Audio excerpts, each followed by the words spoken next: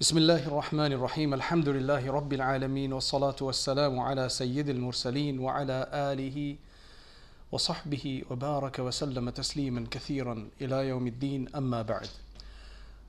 قال النبي صلى الله عليه وسلم خيركم قرني ثم الذين يلونهم ثم الذين يلونهم. My dear respected friends, Assalamu alaikum wa rahmatullahi wa barakatuh. This series of yours that you've just launched, in which you'll be discussing different tabi'een, which follows on from your series of last time, which was dealing with the different companions of Rasulullah sallallahu alaihi wasallam.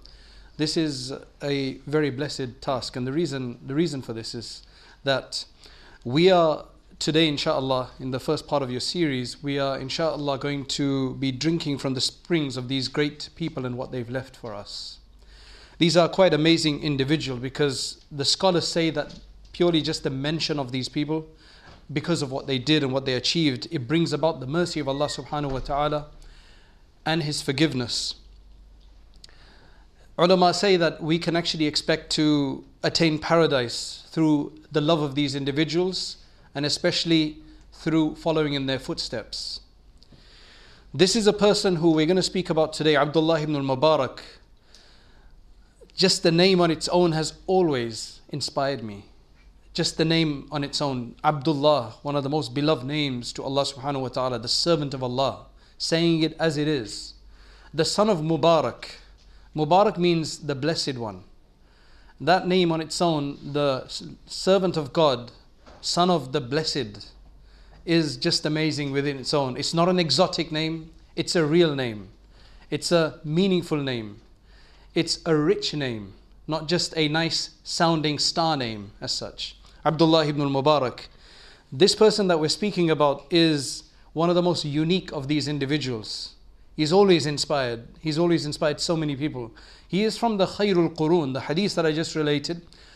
The Prophet ﷺ said, Khairukum qarni, the best of you, meaning the best of this entire nation until the day of judgment, the ummah of Muhammad ﷺ, is going to be my generation.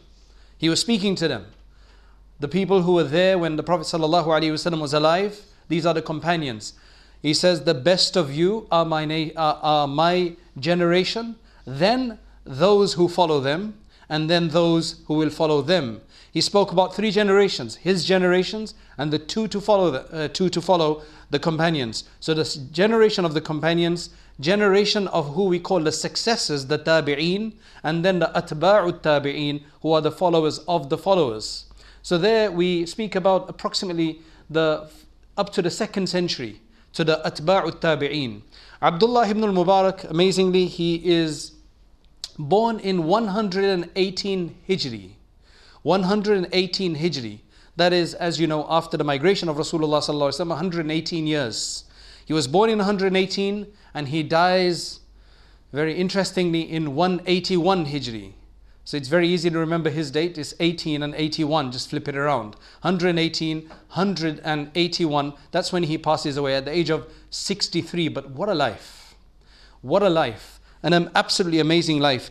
He is among the people and at the forefront of those people who sacrificed their lives for the preservation of this faith and the spread of this faith, so that this faith could come to us in its pristine purity as it had been revealed to the Messenger of Allah sallallahu alaihi wasallam, uncorrupted, as close as possible to the original, by going far and wide, as you will understand from his travels, to try to garner all of this information, all of the traditions of Rasulullah sallallahu alaihi wasallam, so that it could be recorded, preserved, and then passed on and conveyed throughout the generations. We learn about these people so we can be inspired. So we can be inspired, we can learn from them, and we can then similarly aspire to attain what they did, and inshallah allow God to be happy with us as well, and thus to be in paradise, Jannatul Firdaus, and above all to also be a means today of continuing to propagate this religion to the people after us, despite wherever we may be in the world. So today we're speaking about a very, very unique individual, a sign of the signs of Allah, ayatu min ayatillah. He is considered to be somebody who has been agreed upon. We have many, many scholars of our past, when you read about them, somebody or the other may have criticized them for something or the other. But one thing that's very unique about Abdullah ibn al-Mubarak is that he is an agreed upon personality. He is an agreed upon personality. In fact, as we will read later on, some of the scholars have said that there's no virtuous characteristic, there's no good meritorious character that Allah has revealed except that He also gave it to Abdullah ibn al-Mubarak. He was just a combination of somebody who incorporated all of these great and wonderful characteristics. That's why the Ummah has referred to him as the Shaykh al-Islam, the Shaykh of Islam, the foremost teacher of Islam. In fact, you know, the Muhaddithin, the Hadith scholars, they give him the title Amirul Mu'mineen fil Hadith, the leader of the believers in Hadith. So he's not an Amirul Mu'mineen as in somebody claiming to rule over the land, but he ruled over the hearts of people without a police force, just by merely the power of his righteousness and his learning and his beauty and his goodwill towards the Ummah. So let's understand who this person is. His name is Abdullah ibn al-Mubarak. That's his father's name, Ibn Wadih al-Hanzali. So he's from this Hanzali tribe. He's not from the At-Tamimi Mawlahum. Now, let me give you an explanation. He is not an original Arab. His father was of Turkic origin. His mother was Khawarizmi, which is, Khawarizm today is in the northern parts of Uzbekistan. So we can say that they were Transoxianian in a sense. Non-Arabs. Both his mother and father were non-Arabs. However, in the time of the Umayyad rule, during the Umayyads, the non-Arabs, to be able to stay within the realm of within their realms, they would have to become a client of one of the Arab tribes. They would have to make an agreement. That's one way that they would become what they call a client or a mawla. And thus, he was linked to the Tamimi tribe, the famous Banu Tamim tribe of the Arabs. Others say that his father was actually a slave of this man at the time. There was slavery at the time. So he was a slave. Later, it seems like he was freed, and then Abdullah ibn Mubarak became what he was. This actually tells you that in Islam, slavery is a whole different ball game when it was around, that slaves became great scholars, great leaders. In fact, you actually had a whole dynasty called the Mamluks. They were originally slaves, but they became actually the leaders of the Muslim world at one time in Egypt and other places. So that's a different subject. Let me not take us off track here. So that is his father's of Turkic origin. His mother is from Khawarizm. And Ibn al-Jawzi mentions that when you do look into the books of history, don't get confused sometimes, because there are actually 4 people with this name. Abdullah ibn al-Mubarak. Abdullah, the son of Mubarak. There are actually 4 people. But by far, the one we're speaking about, Al-Marwazi, he is the most famous one. So he is called Al-Marwazi. The reason he's called Al-Marwazi is because he came from a place called Marw. My investigation into Marw leads me to a place, a town in Turkmenistan today, which is on the Oxus River, which was one of the very famous routes in that time, and the Oxus River was very famous, and is still famous. But it's called Murray or Mary, right? So that relating to that, as being connected to that, he's called Marwazi. There's other scholars who are called Marrudhi, because they hail from another place called Marwarudh, which is also in Khurasan, in that area. So he's from Marw, which at that time was one of the greatest cities of the Muslim lands. And what tells us that? From that same city of Marw, we had such great scholars that I'm sure majority of us may have heard of them. The likes of Ahmad ibn Hanbal, Imam Ahmad ibn Hanbal, that's where he is from. Though he was in Baghdad later, and he pretty much spent the rest of his life, and he's buried in Baghdad as far as I know. He was from Marw. Sufyan al-Thawri is another one who was from Marw. And Ishaq ibn Rahuway, or Rahuya, another very famous scholar of hadith and jurisprudence.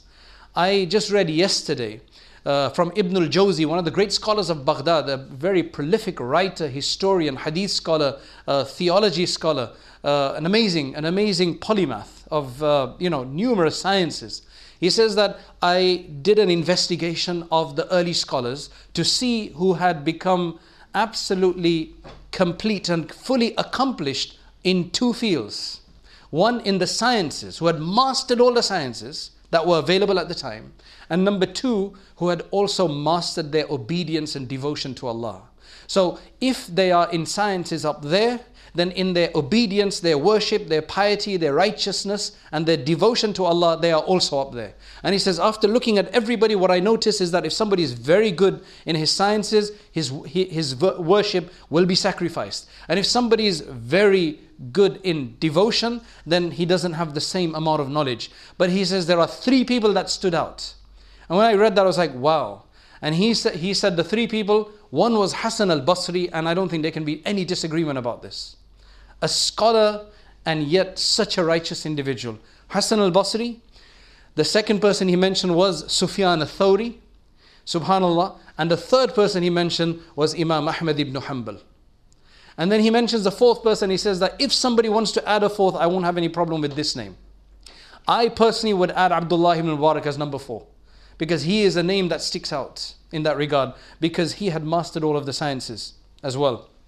Imam Dhahabi says about him in his Siyaru A'lam al-Nubala. He says, now listen to this. He says, Al-Imam, Shaykh al-Islam, Alimu Zamanihi, وأمير الأتقياء في وقته الحافظ الغازي أحد الأعلام.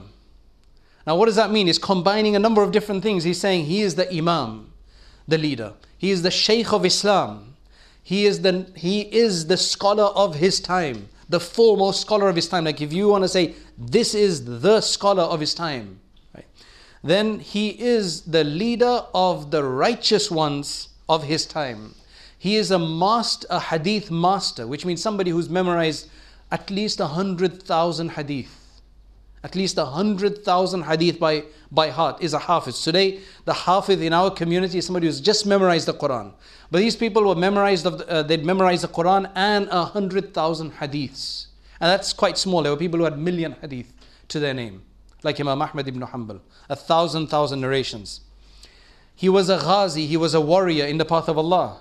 And he is considered to be one of the great luminaries. I'm not going to go through all of there's numerous other people who have spoken about the various different sciences that he was a master in. I mean, I think this suffices to tell you. Now, where does all of this come from? This is very important. If we cannot do something, but we can definitely lay the foundations for our next generation.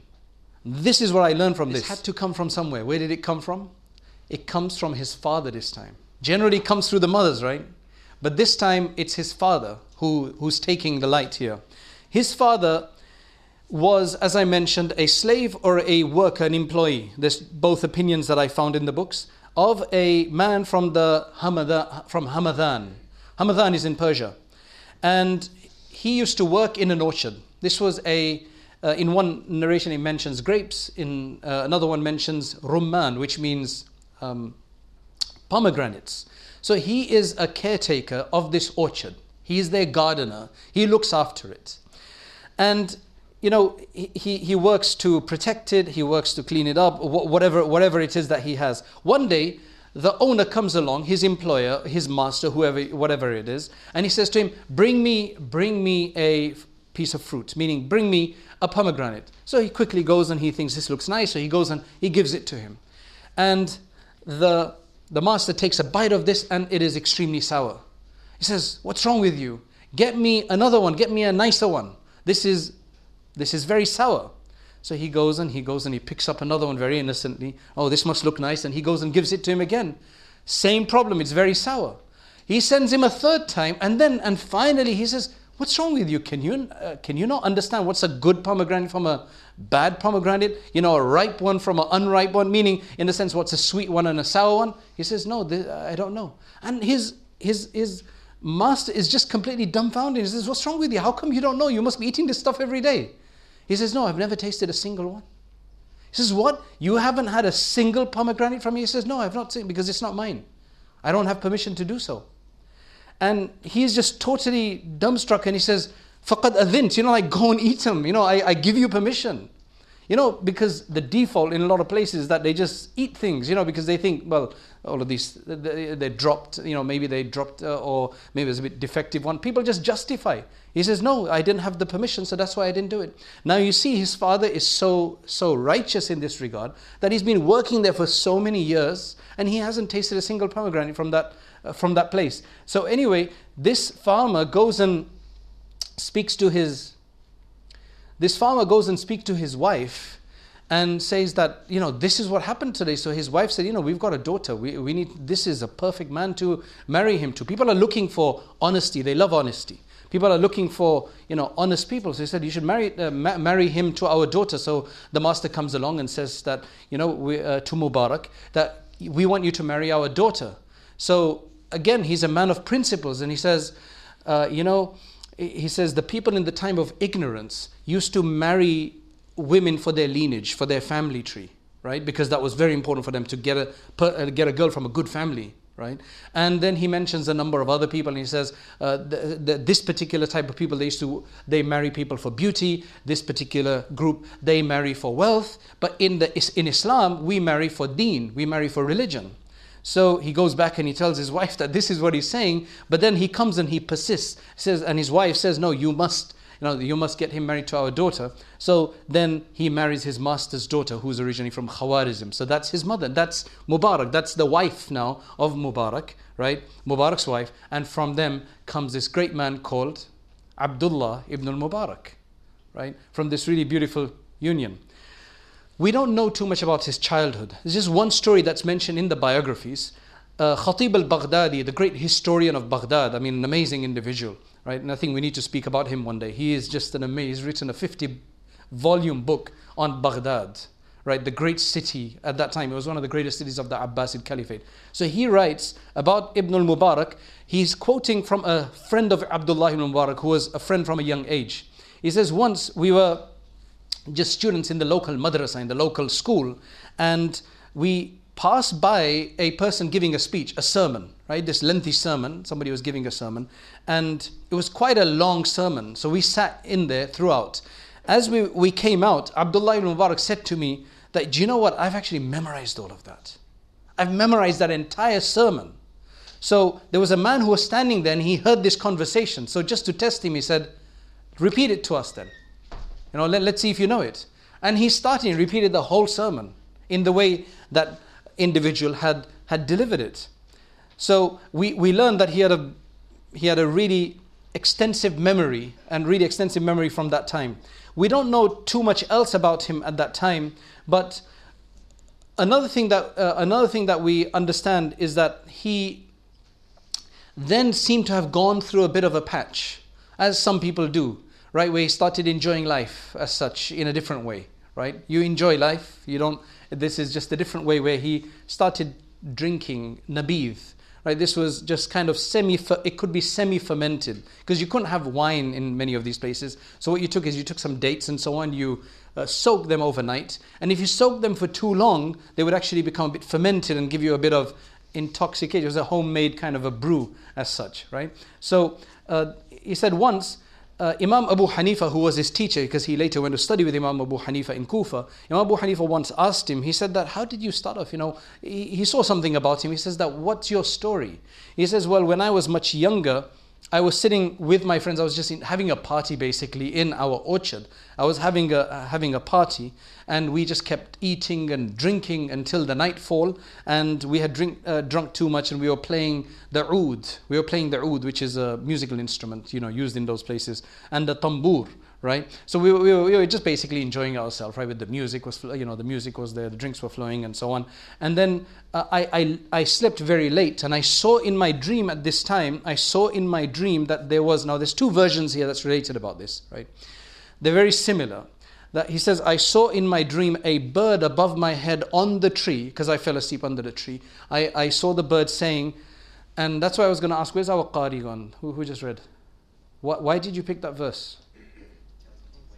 Okay, but you didn't see, you haven't seen any relevance to that with Abdullah ibn Mubarak, right?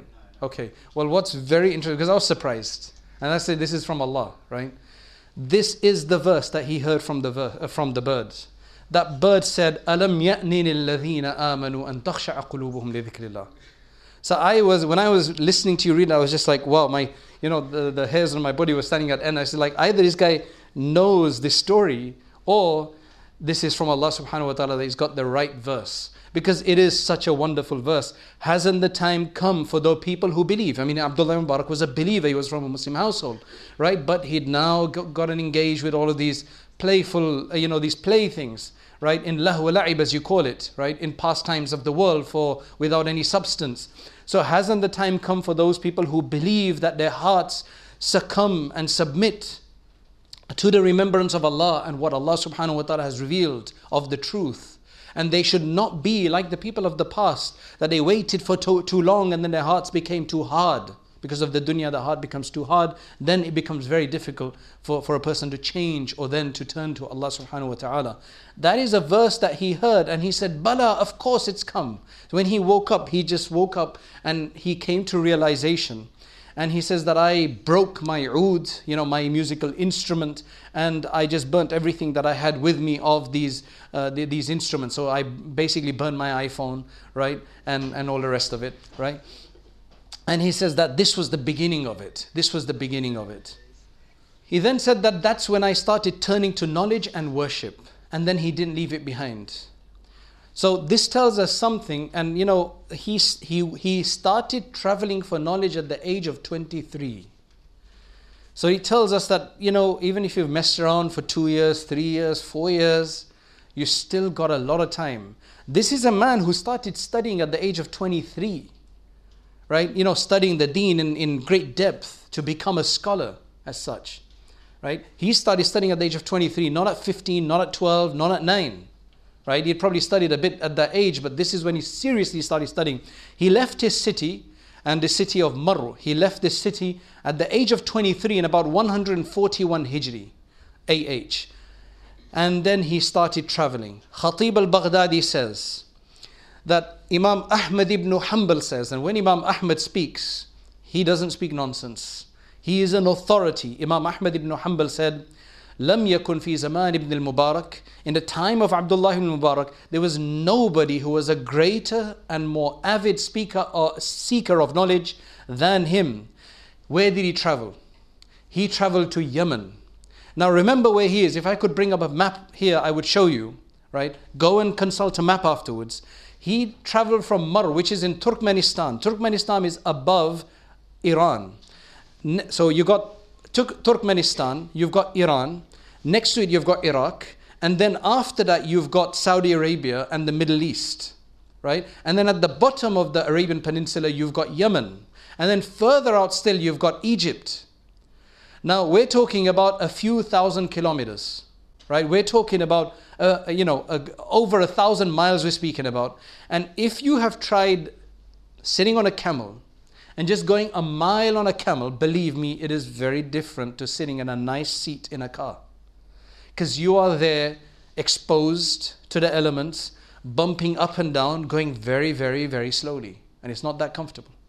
Than the nice seats that you have in your car, and the speed that you go with, and the smoothness of the roads that we have, or the flights that we can take. Despite us having facilities available to us, we cannot do what he did. And you haven't even heard anything yet. So Ahmad ibn Hanbal rahimahullah is saying he traveled to Yemen. He traveled to Egypt. He traveled to the Levant, Syria. He traveled to Kufa and Basra, which were the main cities in Iraq at the time. Baghdad didn't exist at that time. He was from the narrators of the science. He was from the transmitters, those who took from the earlier generation and was pivotal in conveying and transmitting this knowledge to the next generation. He comes in. If you pick up Bukhari, Sahih al-Bukhari, Muslim and all these other books, you will see Abdullah ibn Mubarak there. Which means that he is a means of conveying this religion to us. Because this is where all of this came from. Right? This is why when you read him, you will say, Rahimahullah, may Allah have mercy on him. And you are remembering this person. He was very interesting. He took from wherever he could get knowledge. He took from those who were older than him. He took from those who were his contemporaries and his age. And he also took from people that were younger than him. He didn't care where it came from. He would just take whatever was correct, sahih, whatever was authentic, he would take from wherever it was. Ibn al-Waddah says that Ibn al-Mubarak has related about 25,000 hadith. Right? Now, in our lifetime, if we can just relate 40 hadith, that would be wonderful. He had related 25,000 hadith. And towards the end of his life, he's still acquiring knowledge and teaching.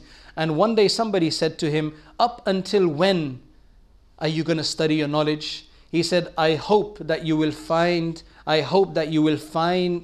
me doing that until I die, until the last moment. And even until his last moment, he was still asking questions. And somebody said, and he says that maybe the one word that will benefit me has not reached me yet, that will have a profound impact on me. Qadi Abul Fadl said that Sadafi has mentioned, when Ibn al-Mubarak came of age, so this was probably around 23 or so, his father now was a good businessman and was very wealthy, it seemed. You know, after this incident that we spoke about earlier, it seemed that he had done well for himself. So his father sent him 50,000 dirhams to start a business. Right? 50,000 dirhams start a business. What he used that money for is to travel and to seek knowledge. From go place to place, you need money for that. You need money to survive, you need money for eating, for lodging, for traveling. And he finished it off. His father, when he met his father eventually after all of this excursion, he says, what have you brought back? Like, what's your business? Right? And he said, I got all of these books. He had brought books back with the money. He says, this is my trade for the akhirah, for the hereafter. His father went into the house and he gave him another 30,000. He said, yeah, go ahead and do some more business, like proper business now. Again, he spent it all in the path of Allah subhanahu wa ta'ala again. In fact, on one occasion, I think his father, it relates in one of the transmissions that his father got a bit upset with him and he said, I'm going to burn all of your books. He says, no, you can't burn my books anymore because I've memorized all of them. You can't, they're all in my heart now. You can't burn them anymore. Right? Abdullah ibn al-Mubarak, he went and he studied under numerous scholars, including Imam Abu Hanifa, and that's why he says, وَالْفِقْهُ الَّذِي عِنْدِي مِنْ أَبِي حَنِيفَةَ. The fiqh that I have, the understanding of jurisprudence, is from Abu Hanifa rahimahullah. And he says, لَوْلَا أَنَّ اللَّهَ تَعَالَى أَعَانَنِي بِأَبِي حَنِيفَةَ وَالسُّفْيَانَ لَكُنْتُ كَسَائِرِ النَّاسِ. If Allah had not supported me and helped me by teaching me through Abu Hanifa and Sufyan al-Thawri rahimahumullah ta'ala, then I would have just been like any ordinary person. He mentions a number of things, but one thing is that he then did start doing some business. So while he would travel, it seems like it doesn't mention what business he would do. Imam Abu Hanifa would do business in cloth. He was a cloth merchant, very wealthy one at that. And he didn't have to take part in the business directly, he didn't have to sit in a shop. He had people to work for him. And mashallah, he used to make huge amounts of money and give to others as well. And it looks like Abdullah ibn Mubarak also has learned this from him. And that's what he starts to do. He does get into business. You know, once you're a businessman, your family's into business, you will see business wherever you go around, right? It's up to you to choose what you want or what you don't want. That's generally how it works. So he did do business. Abdullah ibn Mubarak, one of his statements, beautiful statements about seeking knowledge is that the beginning of knowledge is intention. Why am I seeking it? I want to seek it. This is my objective in seeking it. Once you have that intention, then you need to listen. So the first is intention. Second is listening carefully so that you get from the source. Number 3 then is action. You're not just studying for exams, remember that.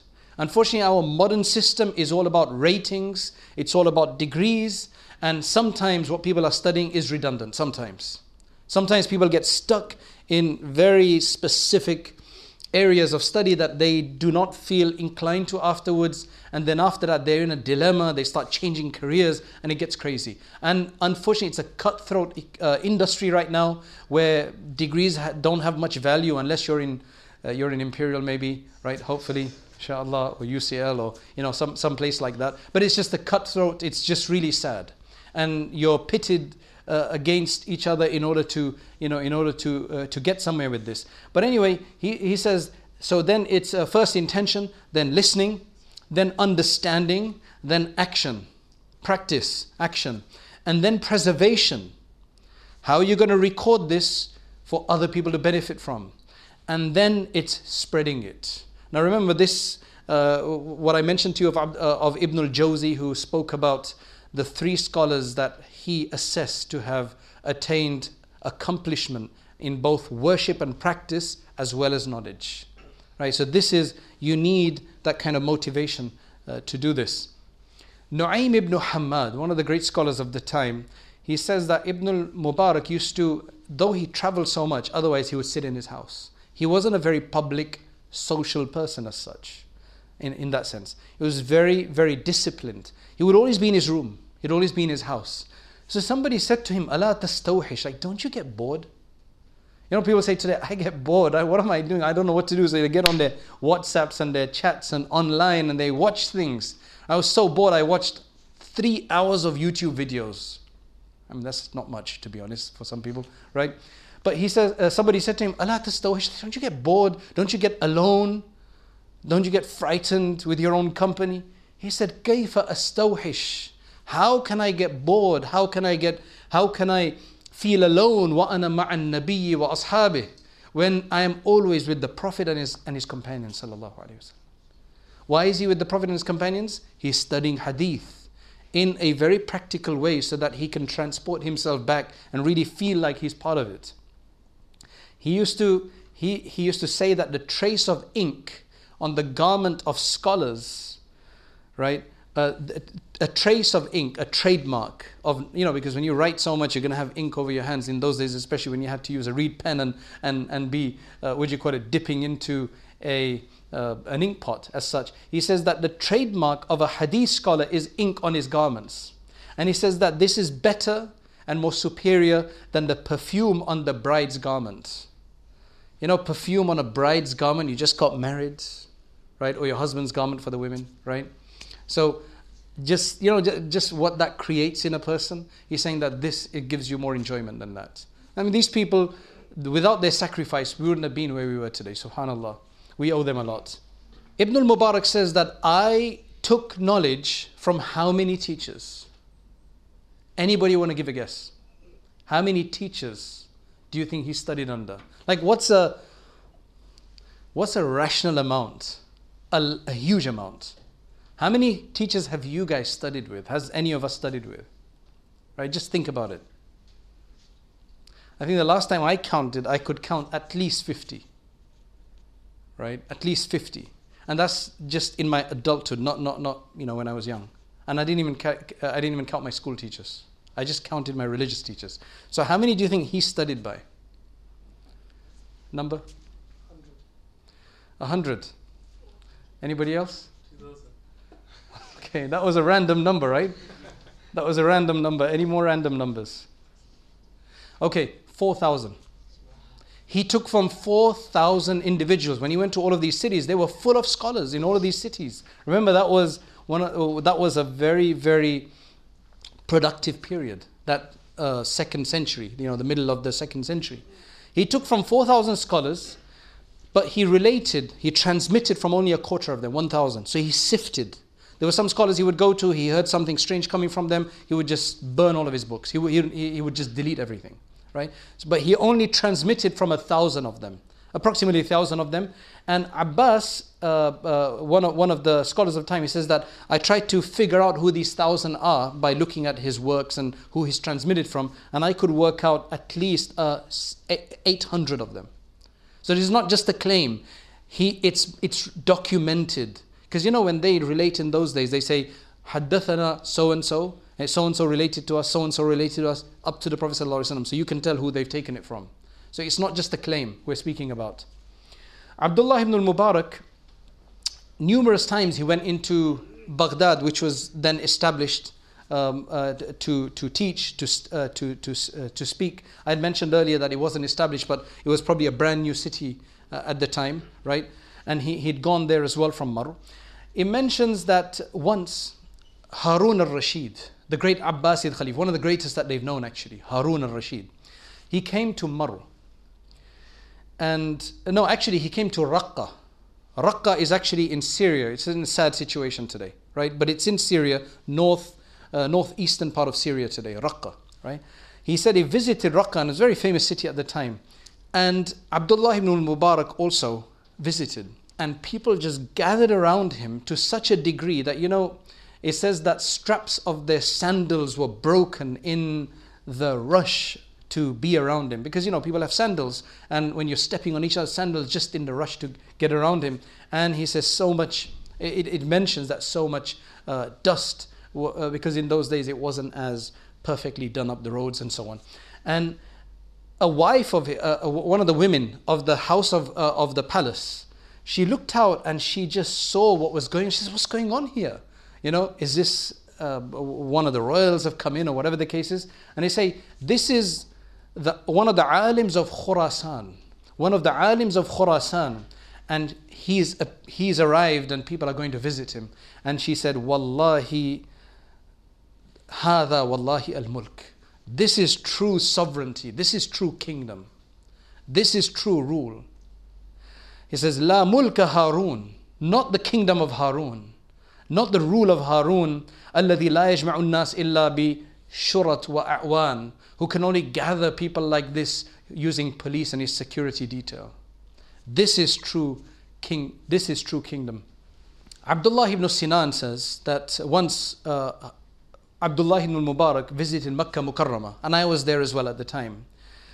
And as he was departing Makkah Mukarramah, Sufyan ibn Uyayna, one of the great muhaddithin, his name comes quite often, he went to see him off. Both him and Fudayl ibn Iyad.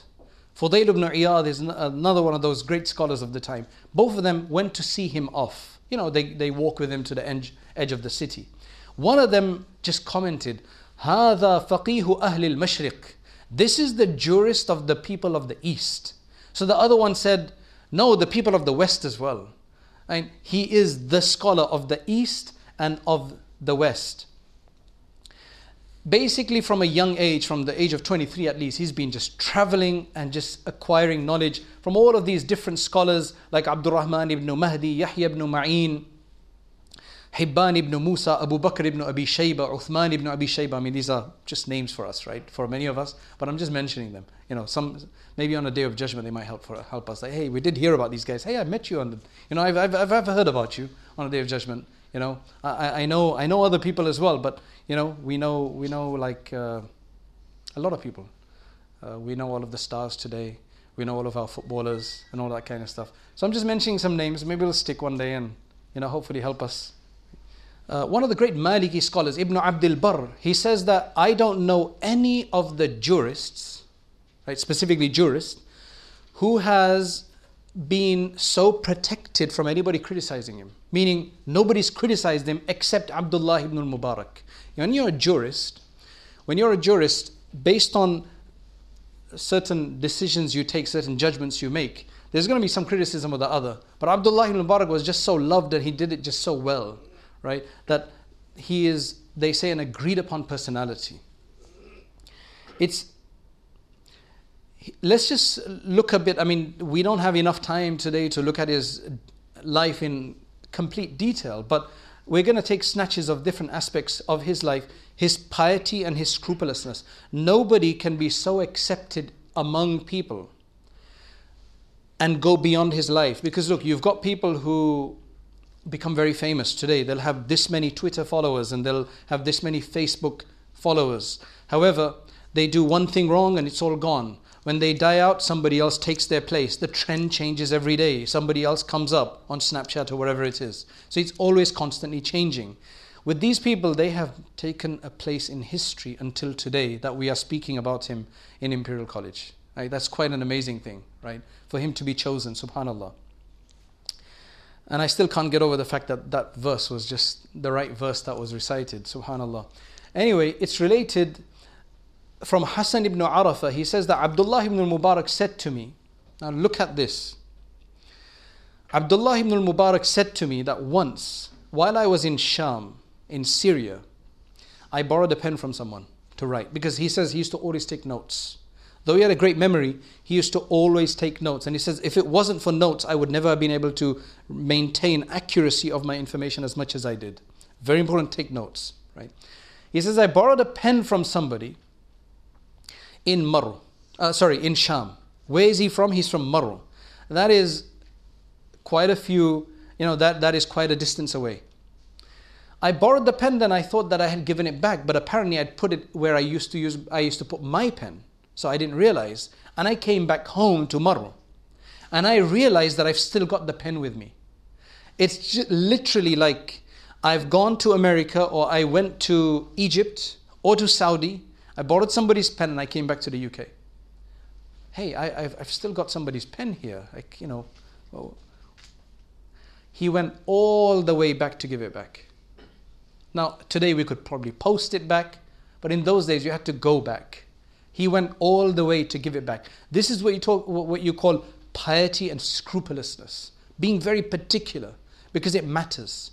Now, you could justify it. He's going to understand. I'm from another area. He's going to understand. He'll probably forgive me. If I go back there one day, I'll tell him. Now, we will justify like this. But at the end of the day, when you do that to your heart, then you just make it that much more dishonest. And then you become more dishonest day by day. You become more dishonest day by day. And you start doing that in everything. So he goes all the way back just for the sake of his scrupulousness and the thought about Allah subhanahu wa ta'ala. One of his wonderful statements of wisdom, he says that when the good traits of a person dominate his bad traits, then people will never mention his bad traits. People generally have an overview. There are obviously some skeptics and critics that are always looking for the bad, like pigs always looking for the muck, right? You get people like that. But in general, when your goodness dominates, then the problems everybody has, the defects, they generally get dominated. But if you have more bad traits within you, then your good traits will become dominated and nobody will mention them. That's a very, very wise opinion. He says another thing, very, very interesting. When I thought about this, it's very true. He says that مَنِ اسْتَخَفَّ بِالْعُلَمَاء ذَهَبَتْ آخِرَتُهُ. If you humiliate and look down upon scholars of the deen, then your akhirah is disappeared. Your akhirah has been destroyed. If you try to humiliate the rulers of this world, then your dunya is spoiled. Your world is gone. They will make it hell for you, right? When it comes to scholars, they won't do anything. Allah will just make the akhirah hell for you, essentially, right? And if you mess around like this and humiliate and don't show any respect to your friends, your companions, then you lose all of your common decency. You're not seen as a decent person. You're not seen as a decent person. Showing you akhlaq and character. Imam Dhahabi mentions in his Siyar A'lam al-Nubala that Ibn al-Mubarak once came to visit. He's in another city, Hamad ibn Zayd, another great scholar, right? Hadith scholar. Hamad ibn Zayd looked at him. Now he knows that he's from another city. He's a stranger. He doesn't know who he is. But what he saw really amazing. You know, sometimes you see somebody's like, who is this guy? So he said to him, where are you from? Min ayna ant? Where are you from? He said, I'm from Khurasan. I'm a Khurasani, right? I'm specifically from Marw in Khurasan. So Hamad ibn Zayd says to him, do you know a man called Abdullah ibn al-Mubarak? He just heard about him. He'd never seen him. So he's saying to him, do you know Abdullah ibn al-Mubarak? He says, yeah, I do. Ma fa'al, what does he do? Huwa alladhi yukhatibuk. He's the one who's speaking to you. He's the one who's holding conversation to you. So then he made salam and really welcomed him. That's the kind of thing we're speaking about. Mu'adh ibn Khalid, I know these names sound, these are just names for most of it, but these are great hadith scholars. For those people who are in this vocation, they will understand. Mu'adh ibn Khalid, he says that once I asked Ismail ibn Ayash about Abdullah ibn al-Mubarak, and Ismail said to me, he said, Ma ala wajhi al-ardi mithlu ibn al-Mubarak. On the surface of this earth, there is nobody like Abdullah ibn Mubarak right now. And then he made this statement. He says, Wala a'lam, I don't know of any praiseworthy trait, any good praiseworthy character trait that Allah subhanahu wa ta'ala has created, except that He has put all of them in Abdullah ibn Mubarak. He was such a wonderful person. He was just a wonderful human being. A very, very loving human being. And he says that my friends, so this is the friends of Ismail ibn Ayyash, right? He's saying, my friends once went with him, traveled with him from Egypt to Mecca, and all the way he would treat them, he would give them to eat of this khabis, which is basically this date halwa, right? This date sweets made out of dates. And he would be fasting throughout. He would be feeding them and he would be fasting throughout. Imam Dhahabi calls him the pride of the Mujahideen, because they said that one year he used to go for Hajj, and the other year he used to go in jihad. He used to be at the frontiers of the Islamic lands, because there was always a constant tussle in those days. See, today we have demarcations, this country, that country, right? It's a bit more, we have problems, but in certain parts of the world at least, but there's generally a line, a clear-cut buffer zone. In those days there was a constant back and forth. So you had to guard your frontiers, and that was what you call ribat. So every second year he would be in the path of Allah at the ribat, and many times he would actually take part in the war, and he had great valor in his fighting. Numerous stories related about that as well. So he was not just the person who sat down, but he was very active as well when he had to be. He used to perform Hajj one year, and in the next year he would be stationed in the battles of on the Ribat in Tarsus and Al-Masisa, which is near the land of the Romans as well as other places. His generosity. Khatib al-Baghdadi relates. Remember, he had a lot of money. Now generally people with a lot of money, what do they do with their money? If they can spend, then they can accomplish a lot. Right? So Khatib al-Baghdadi mentions that Ibn al-Mubarak said, actually he relates from this man called Ali ibn al-Fudayl.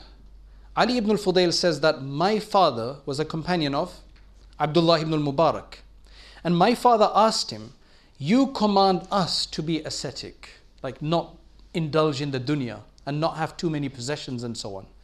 But we see that you have so much. You have good food, and you really have a lot of the dunya. Why is that? So he turned around to him and says, oh Abu Ali, I only do that to protect my face from humiliation, having to ask others. Because when you have money, generally people respect you at least for that. And in those days, if you didn't have, you would have to go to the governor, you'd have to go to the ruler, the Khalif, and so on and so forth. And then it'd be this really endless problem that you wouldn't be respected. And scholars had to be respected, especially scholars, so that they could really contribute.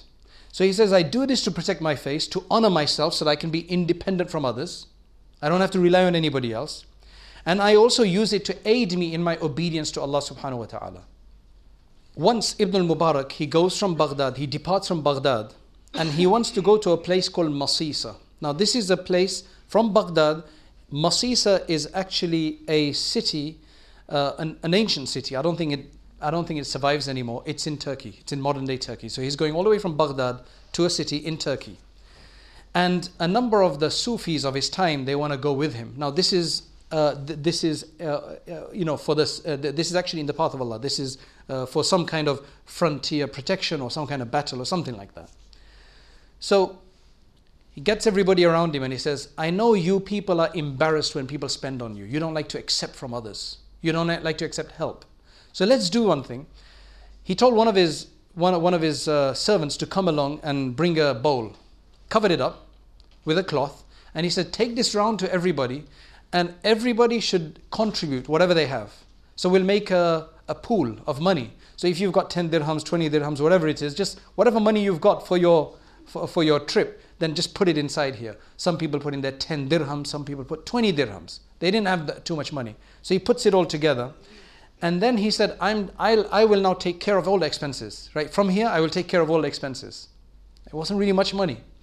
On the entire trip, he paid. They went into until Masisa, until the entire trip he spent on them. And then after Masisa, it was a frontier place, and then after that everybody had to disband and was sent to different places. So then he says, okay, now whatever's left, we will distribute it. right? Whatever's left we'll distribute. I don't think they expected anything to be left. So he started giving everybody 20 dinars each. Now, just to give you an idea, a dirham is a silver coin and a dinar is a gold coin. And there's a massive difference between the two. It's 1 to 20, right? So they had contributed 10 or 20 dirham silver coins, and he's giving everybody back 20 dinars each. So they are saying that I only gave you 20 dirhams, you're giving me 20 dinars. He said, yeah, you get a lot of barakah in the path of Allah, right? You get a lot of blessing in the path of Allah, so your money is increased. That's how he used to spend on other people. There's another, it was Hajj time. Now he is in Marr and they're all going for Hajj. Remember, he goes every second year. So during this time, all of his companions, his friends, they gather around and they're saying to him that we want to come with you for Hajj this year. Right? We want to come with you for Hajj. So he says, okay, no problem. He says, give me your money.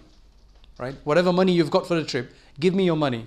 He took it all and he put it in a box and he locked that box. He says, I'll look after your money and I'll spend on you on the way. He says that from there, he paid for their travel costs. He paid for their hotels, in those days called khans, right? These lodging. He paid for them. He spent on them with the best of foods that money could buy in those days, right? Treating them all the way. I mean, you'd probably say staying at 5-star hotels all the way kind of thing in those days. He says then he went to Baghdad and there he fed them with good desserts, creams and what else you got these days? Right? Cookies and cream, and you got all of these, dessert places nowadays, right? So he fed them all of that until they went to Medina Munawwara. So they get to Medina Munawwara first, and then he asked everybody, can you tell me what your shopping list is that your family has given you that you need to buy from Medina Munawwara? Because Medina and Makkah were places where things from the entire world used to come. So even nowadays, people there go to buy hijabs and jubbas and all of these things. Give me your list. He purchased everything for them. Then they go to Makkah, and after they'd finished their worship, he says, what have you been demanded to buy from Makkah?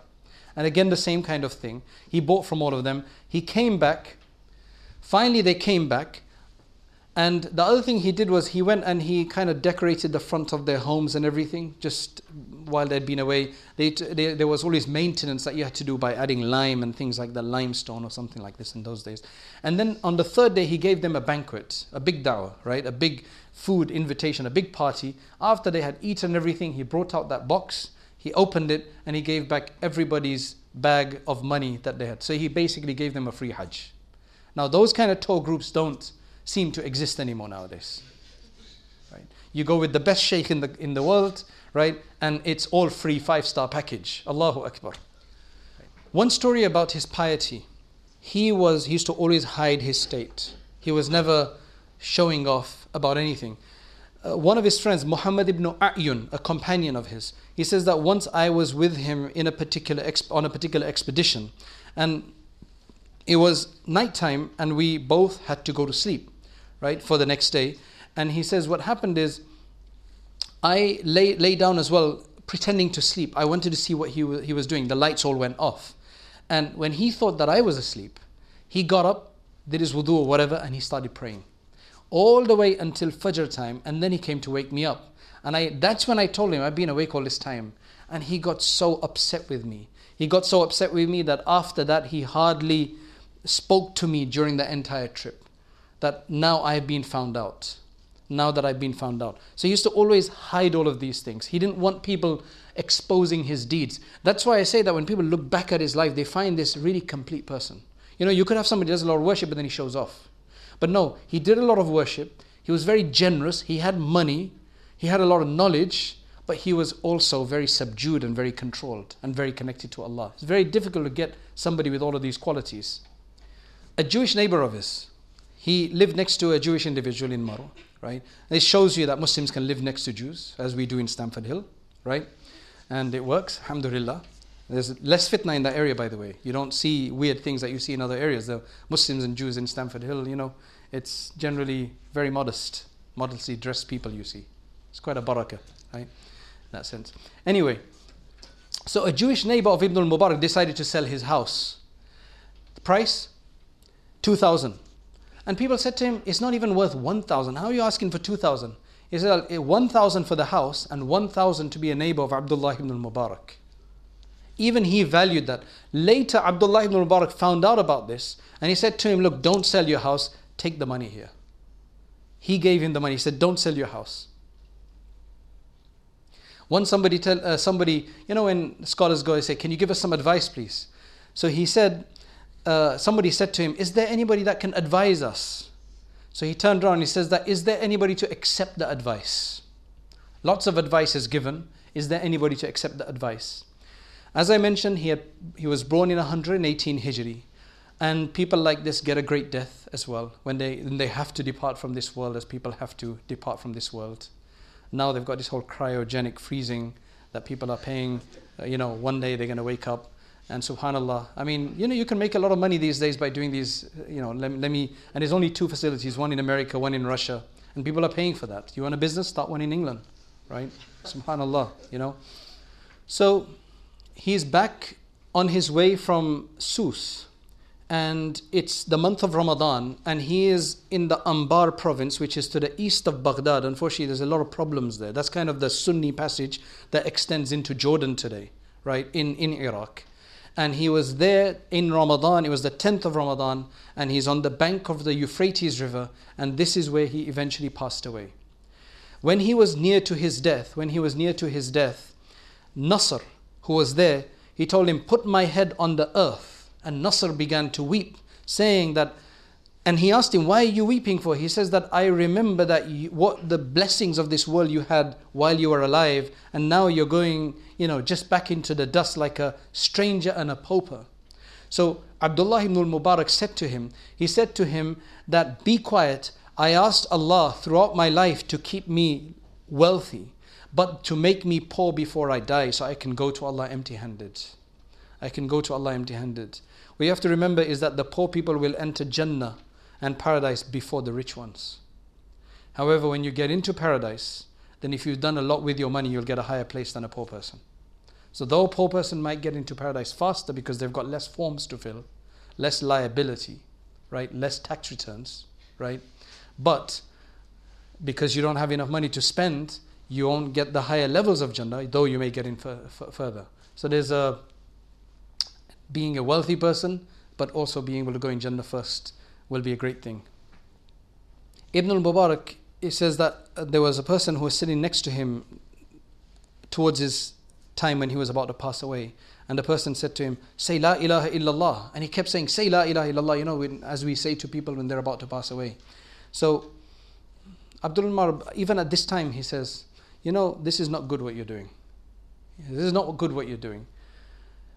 You are basically inconveniencing a believer at the time of his death. What you're supposed to do is to say softly La ilaha illallah, and when the person who's about to die has said La ilaha illallah once, then you stop, because that's his last word. Then if he says something else, then you say La ilaha illallah again to remind him. But you don't say keep saying La ilaha illallah. This is not that time when you keep trying to let him think, and this is what's very important.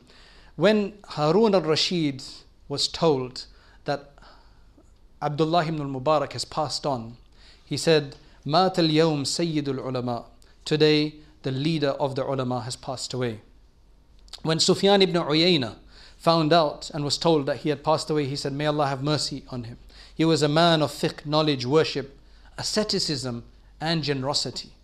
He was a courageous person, and he was also a poet. He has numerous poems to his name. I'll just finish off by mentioning some of his statements that are very thought-provoking.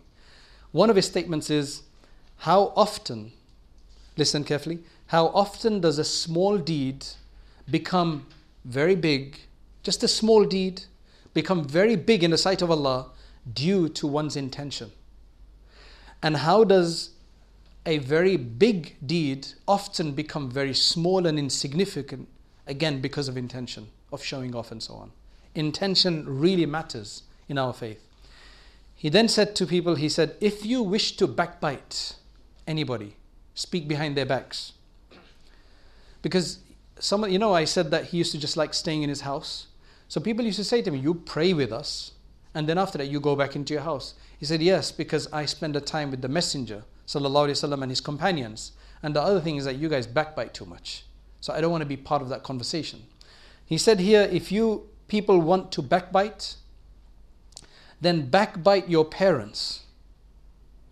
Do ghiba of your parents. Now, why would you ever do that? But if you really feel like doing, you got the urge and it's itching to backbite, then do it of your parents, so that your reward does not go out to a stranger, it stays within the family. It stays within the family. He says, think about this one. The inhabitants of this world, many of the inhabitants of this world have left this world and departed without tasting the best thing within it. And what is the best thing in the world, he was asked? And he said, knowing Allah, knowing your Lord, knowing your Creator, and then departing this world. That is the most important thing. When a person realizes this, that's when he's really realized what he is. I leave us with this, that, oh Allah, grant us an understanding of these people, grant us inspiration through these people, grant us the ability to follow in their footsteps, to be inspired by their piety, their righteousness, their scrupulousness, their fairness, their justice, their generosity, and their connection and devotion to Allah. And allow us to also leave a memory behind, that somebody remember us. Can you imagine if Ibn al-Mubarak had done as his father had told him, which is just do a business? He would have enjoyed his life maybe even more. He would have been fixed in that place and had a big family business. But do you think we would have been speaking about a businessman from Marwa today? We're speaking about Abdullah ibn al-Mubarak because of what he did. Think what you can contribute to this world before you leave, however small that contribution may be. Don't just contribute to yourself, which is essentially consumerism, but contribute. What can you leave behind for humanity in general? That is a very big message that I see from him. He also became a businessman later on. But that businessman was under his spread of the knowledge. It wasn't primarily businessman. It was primarily a scholar, but business to provide the engine to run his dawah program. So may Allah subhanahu wa ta'ala give us the tawfiq, and wa akhiru da'wana and alhamdulillahi rabbil alameen.